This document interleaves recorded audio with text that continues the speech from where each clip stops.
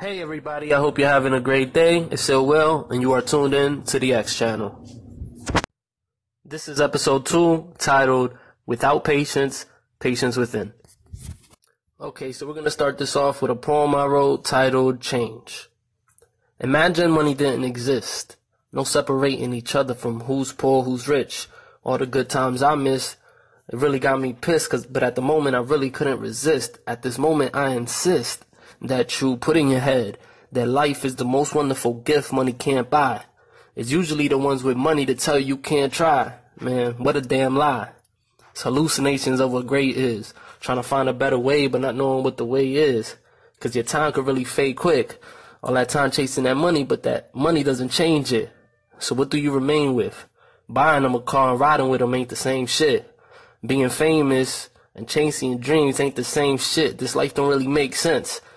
But to pay rent, you gotta make sense, and to make sense, you gotta cave into their lifestyle, or run away and do what you wanna do, but you gotta do it right now. It so will.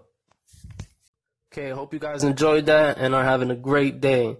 For today, the quote of the day is, sometimes when things are falling apart, they may actually be falling into place. So for me, that means a lot. It has a lot to do with patience and faith. Of course, perspective, because walking out one room can simply be seen as walking into another. So when things are so-called falling apart, in another perspective, things are only falling in place.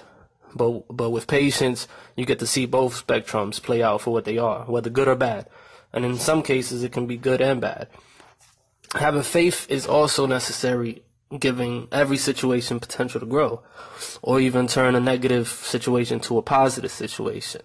So with faith, patience, and the right perspective, something falling apart is only leaving room for something else to fall in place.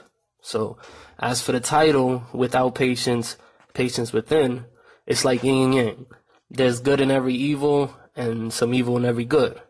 So I know people without patience and they are quick to just erupt. I also know people that have patience within and are calmer in certain situations. And of course, like yin and yang, one can also be both.